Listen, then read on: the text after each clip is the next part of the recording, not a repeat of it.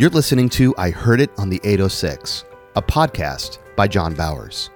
In the early 2000s, John's church, Christ Center, was experiencing a time of great growth and blessing in all of their ministries. It was at this time that the Lord began speaking to John about laying everything down and transitioning out as pastor of the church.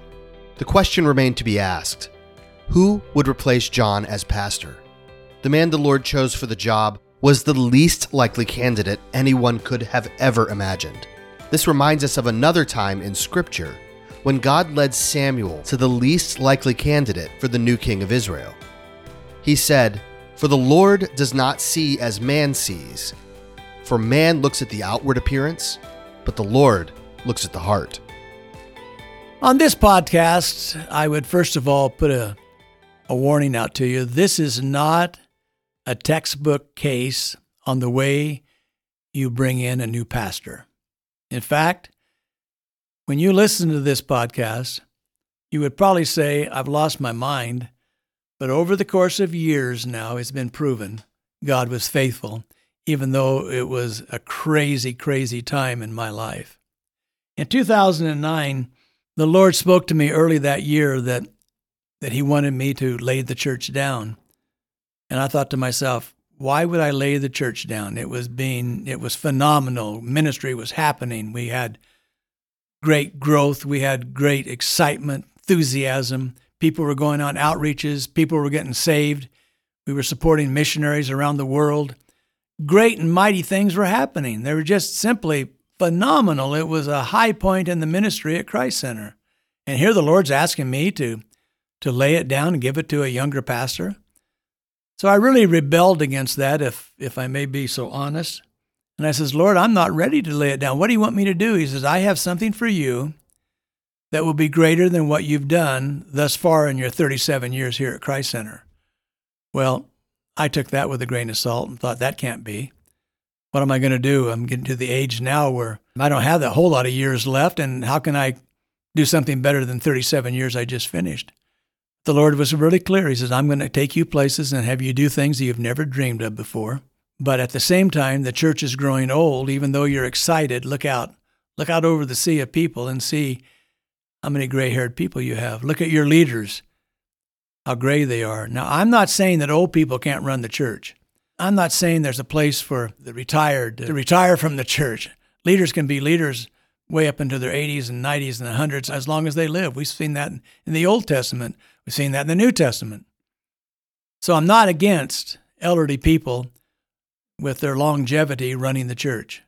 But I can say, I heard the voice of the Lord say, "I have a new young man in this church. He's in-house.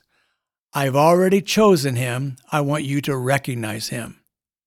Boy, I took the phone directory at the church and I went through every person, and not one person would have been a candidate to lead that church. Now, we had in the Alliance a lot of pastors, young pastors, dynamic pastors. And one in particular in Arizona called me up and he said, because he knew I'd shared with some of the Alliance leaders that what I'd heard. And he called me up and he says, "Pastor John, I just want you to know this. If you would consider me coming and passing the torch to me, passing the mantle to me, I'd be greatly honored and blessed." Now, this guy's a great teacher. This guy's a phenomenal pastor. But again, God said it's in the house and it's not in the Alliance. It's in Christ Center's house. So I shared to this dear pastor, I said, I have to really be honest with you. God's told me it's in the house. It's in the house at Christ Center. He said, "I respect that, John. As soon as you find out who it is, let me know." So months passed. I continued to pretend like I didn't hear God's voice, and we kept growing. Things were exciting, so I thought, well, maybe this is going to pass. And it got stronger and stronger as I would take the pulpit. He's out there. That's what I kept hearing. He's out there. You know the movie Field of Dreams where the guy had the cornfield, and he kept hearing the whisper, you build it and they'll come. Well, I had that experience morning after morning after morning on Sunday morning at Christ Center. He's out there. He's out there. So finally I said, "Okay, God, I'm through. I understand. I hear what you're saying. He's out there. Now show me who it is, because I don't have a clue. And my son, Ryan, had a Bible study. And this guy who worked at the tire shop, his name was Joshua Rivas. And Joshua led Ryan's home group Bible study. And Ryan was talking about this guy, and really dynamic and really neat and really young and energetic. And just like that, when Ryan was talking to me, God said, that's who it is. You recognize it. That's who it is.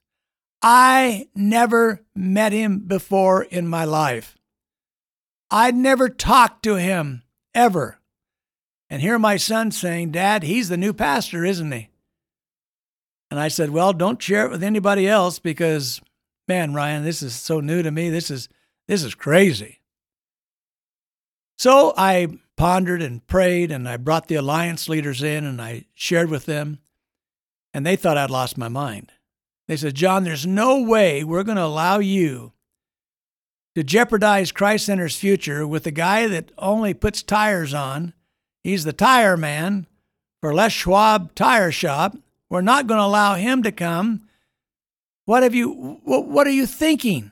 I mean, it was really up front in my face.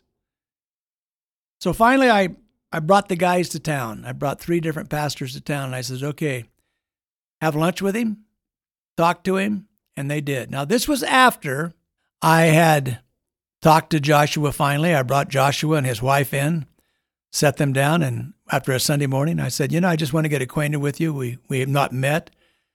I said, how long have you been coming to Christ Center? And they said, well, we've been coming for about 6 months, and we love it, but we're getting ready to take another position with the tire company, and we're moving to Northern California possibly to be the manager, which is a great financial blessing for us. And I says, well, I'm glad for you, but I have to be honest with you. I doubt if you're going to Northern California. They said, why is that? I says, because God has told me that you're the next pastor at Christ Center. And they looked at me and they laughed, very uncomfortable. And his wife, Karen, turned to Joshua and she says, well, Joshua, you better talk to him. So Joshua said, when you mentioned several months ago that you were pondering and praying about turning the pastor over to a young pastor, I went home that day, Karen said, and Joshua, I knew you were the pastor.